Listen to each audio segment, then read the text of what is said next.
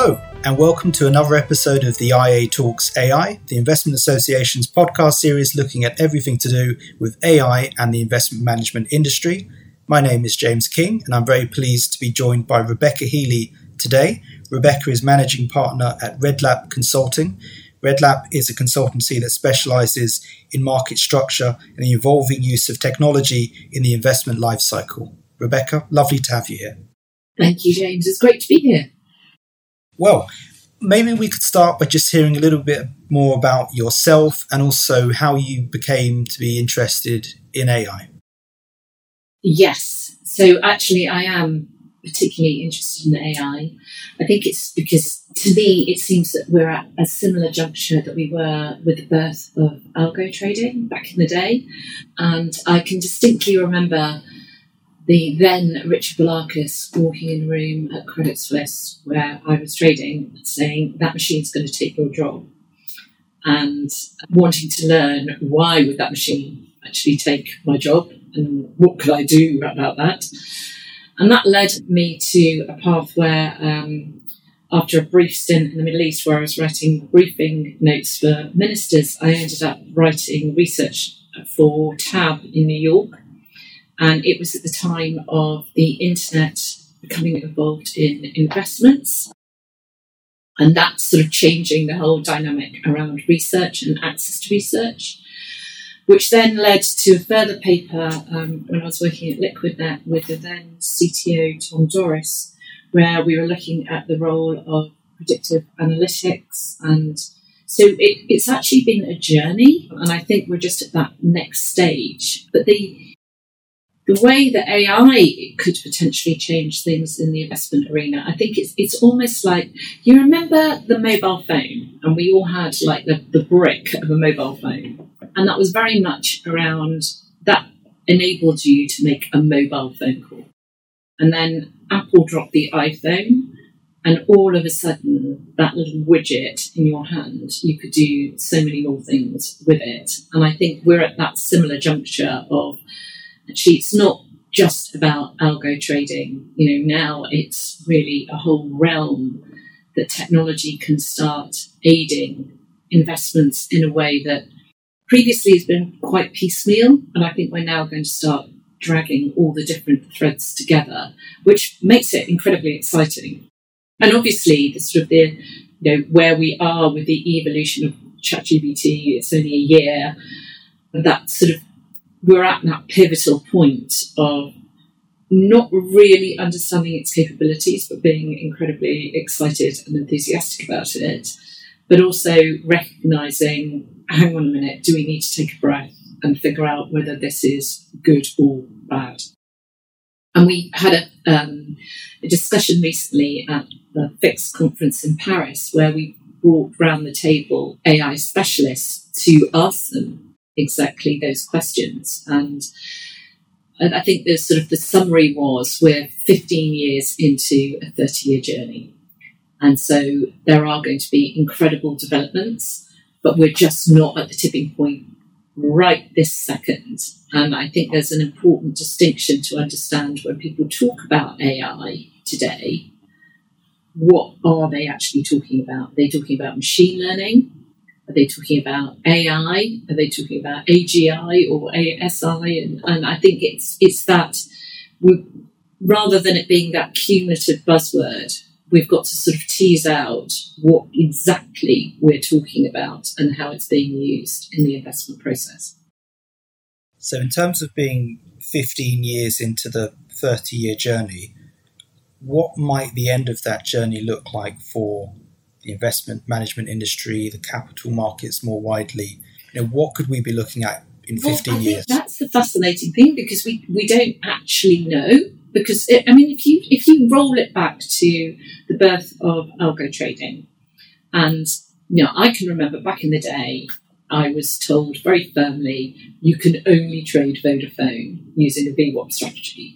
And it's algo trading was considered very much like you could only trade the most liquid equity instruments. And then, and the idea that you could possibly trade Russia, God forbid, that was just like, that's not possible.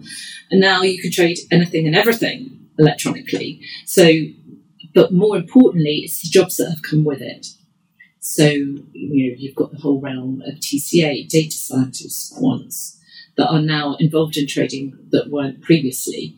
And I go back to the point that actually technology in the industry has tended to focus on the execution of trades, whereas I think now it's moving right across the trade life cycle. And obviously there have been back office systems, etc. But it's the ability to tie everything together.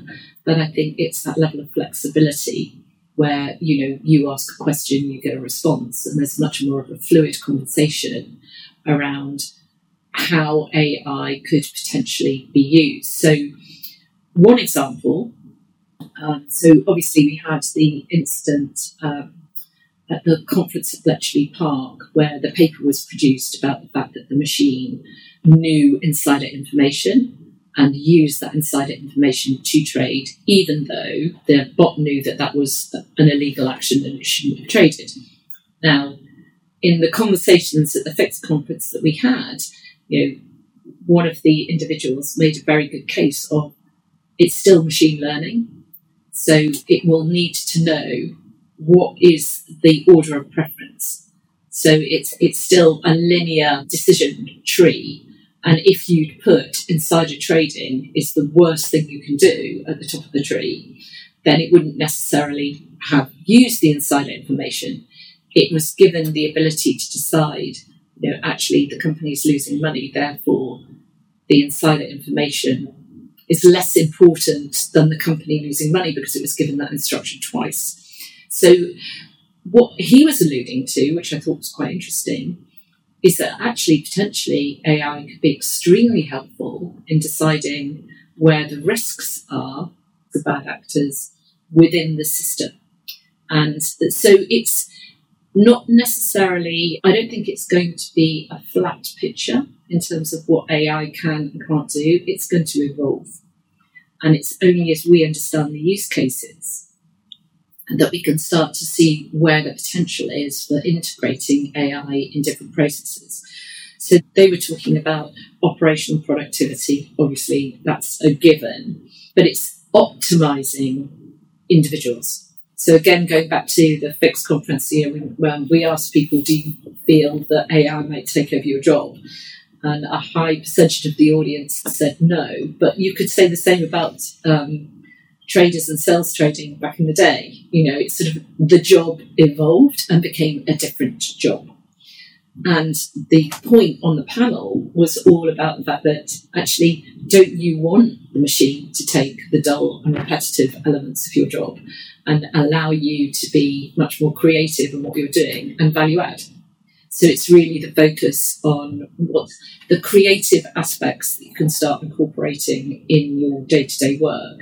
And that could be better relationships with your clients, more bespoke products that you're able to sell that are not sort of a flat FTSE 100 ETF, but could be something much more exciting. Now, those are already in play today, but it's just the ability to be able to extend it even further.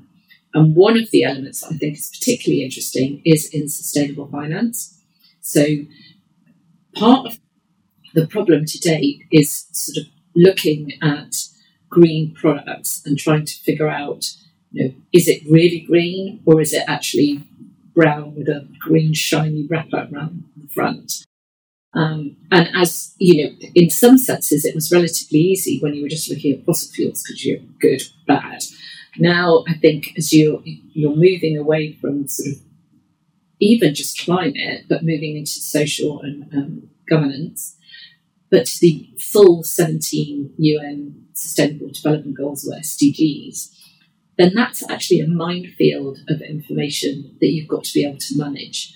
And it needs to be much more bespoke because what you believe is a good ESG investment could be completely different to me.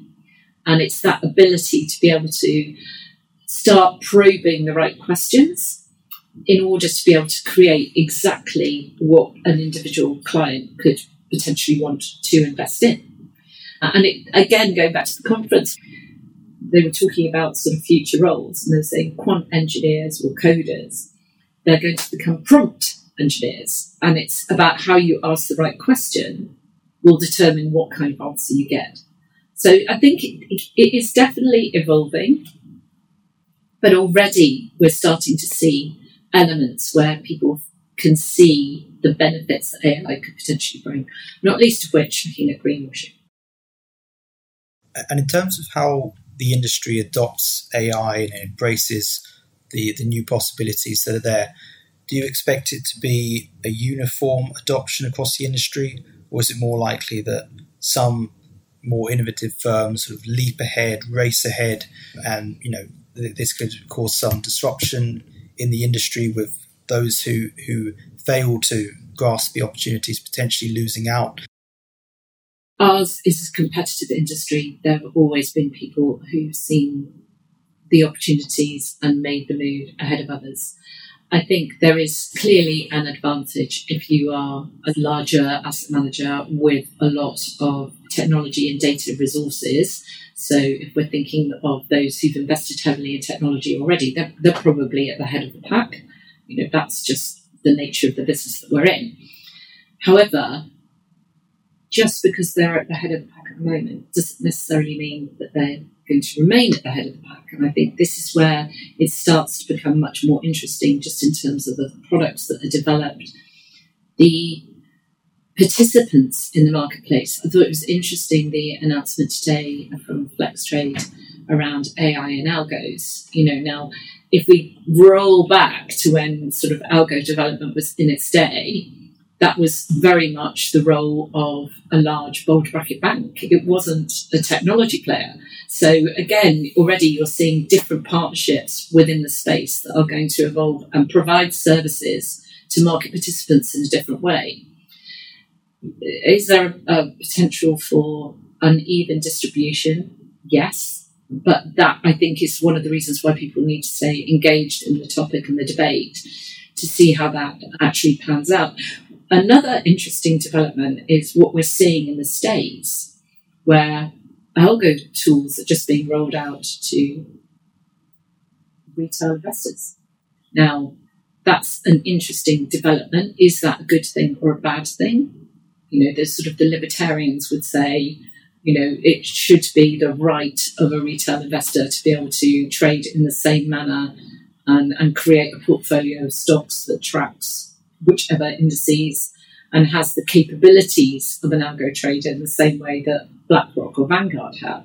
Now, I think the jury's still out on whether that's a good idea or a bad idea, but it is available. And, there's a company called Composer who advertise their algo strategies that are available for all.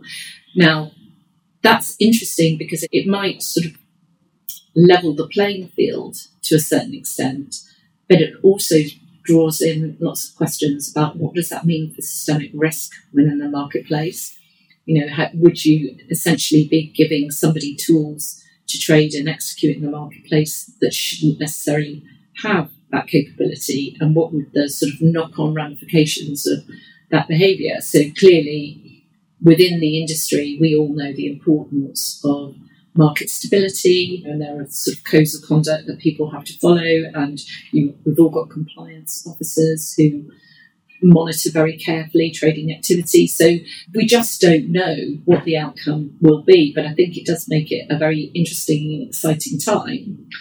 But it also calls into question elements of regulation and how we actually regulate the market and how we make sure that we maintain orderly functioning markets. And I think it was actually a regulator from ASIC who mentioned this, I think it was over a year ago now, just about the importance of, it doesn't matter which technology you're using, there is an obligation for the regulator to look at how that technology operates in practice and the potential impact, whether it is intentional or not, on the market overall. So I think it's one thing is 100% clear. We're definitely going to see interest from regulators across the globe, not just sort of the examples that we've seen thus far. I think it's going to become much more of an ongoing debate.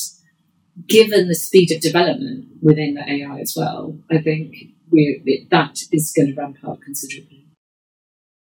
We're certainly seeing a very lively public policy debate globally around this question. How do you manage AI, especially with all the uncertainty and not knowing exactly where it's going to go, as you said. But we see different ideas, almost different approaches to how to address this regulatory question. On the one hand, ideas around, there's something unique about this technology. We need to regulate it in a very specific way. And then on the other side of the spectrum, those who say, look, we need a technology neutral approach. It doesn't really matter what the technology is. We just need to regulate how people actually use it in the marketplace. Where do you fall on that spectrum? I think it's even broader than that. So if we think back to MiFID, that was very much industry participants. You had to be sort of a registered market firm, and then it was applicable to you. This is why I think we've got to start approaching regulation in a completely different way, because it's almost impossible. Like, where do you draw the line as the individuals who need to be regulated for using AI? You're not just going to be able to contain it on the individuals within financial services. And we need to start thinking more broadly. So there's one clear area, like markets abuse. If you abuse the markets, then there will be ramifications of that. And, whether you're Nick Leeson from Bearings or sort of the latest story about Hamas potentially shorting the market ahead of the recent events in Palestine, I think that's clear market abuse, and it will be dealt with in the appropriate manner by existing regulation. I think where it becomes more interesting is sort of social media influencers on TikTok, sort of making industry recommendations. That's when you start seeing we need to change an approach. It's not just necessarily the people within the industry. And a lot of us who've been in the industry a number of years, there are, as we discussed earlier, there are compliance officers. There are laws and regulations that you need to follow as an industry representative. And there are benefits to that in terms of an orderly functioning of a market. So you've then got the inadvertent, accidental use.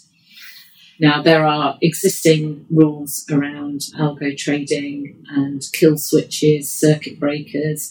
I think there's things that can be done to limit the potential negative impact on the market, so avoiding sort of the systemic risk. But I think there's going to be more around understanding the technology and understanding your use of the technology within your day-to-day role. So I think the education around AI and the use of AI is going to become much more important. Even within algo trading, it's sort of the idea that you should actually be able to understand what is going on underneath the hood, rather than sort of signing up for whichever widget that you get on your desk, but not actually necessarily understanding the nuts and bolts behind it. So I think long gone are the days of sort of marketing a particular product. And this is one of the things I think we need to be quite careful of going forward is, when people are using the term AI, what are they actually using? What does it mean? What is its capabilities? Rather than it being the buzzword that it has become. So, Rebecca, I understand that you've been doing a lot of research around artificial intelligence, and you have a thought leadership paper that's currently in the works. I know it's not out yet, but are you able to give us a bit of a preview? What's it looking at exactly, and any early insights you're able to share?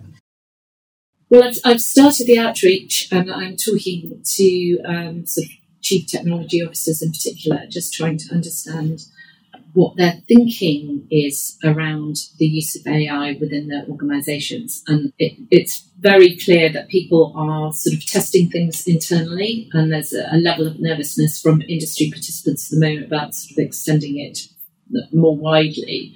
But there are clear examples of helping portfolio managers in particular actually get access to better information. So obviously there's an overwhelm of data out there, and it's making sure that people get the right access to the right information at the right time far quicker. So obviously speed to market is everything, but it's going back to the old days of algo trading and HFT. If you're going to trade really, really quickly, you can trade really quickly and have an absolute disastrous outcome. It's actually smart trading that's better trading, and not necessarily the speed at which you go at, but obviously if you get there quicker, you get the alpha. And I think it's extending the alpha idea into the idea generation.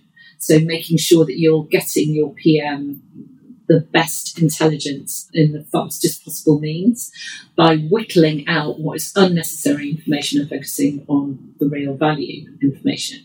So there's certainly that element. But I think the other side of things, as I mentioned, is the ESG, and starting looking at the potential for things like, if there are going to be these data lakes with pools of information in, that actually, how do you get that information out of the data lake and incorporate it into the investment process?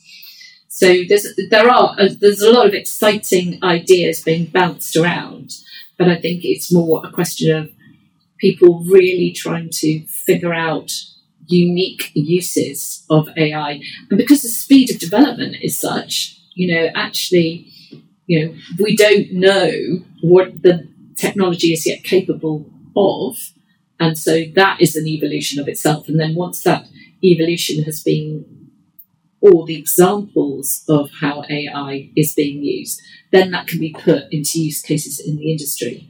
I think it's definitely work in progress. Hard to keep up, actually, to be honest. I can imagine. Well, I, for one, am really looking forward to it. And just for everyone listening, when it is released and available, where can people go to find it and read it? So it'll be available on the usual LinkedIn and the normal channels, but I'm sure they can contact you direct as well, and I will make sure that you get a copy. Absolutely.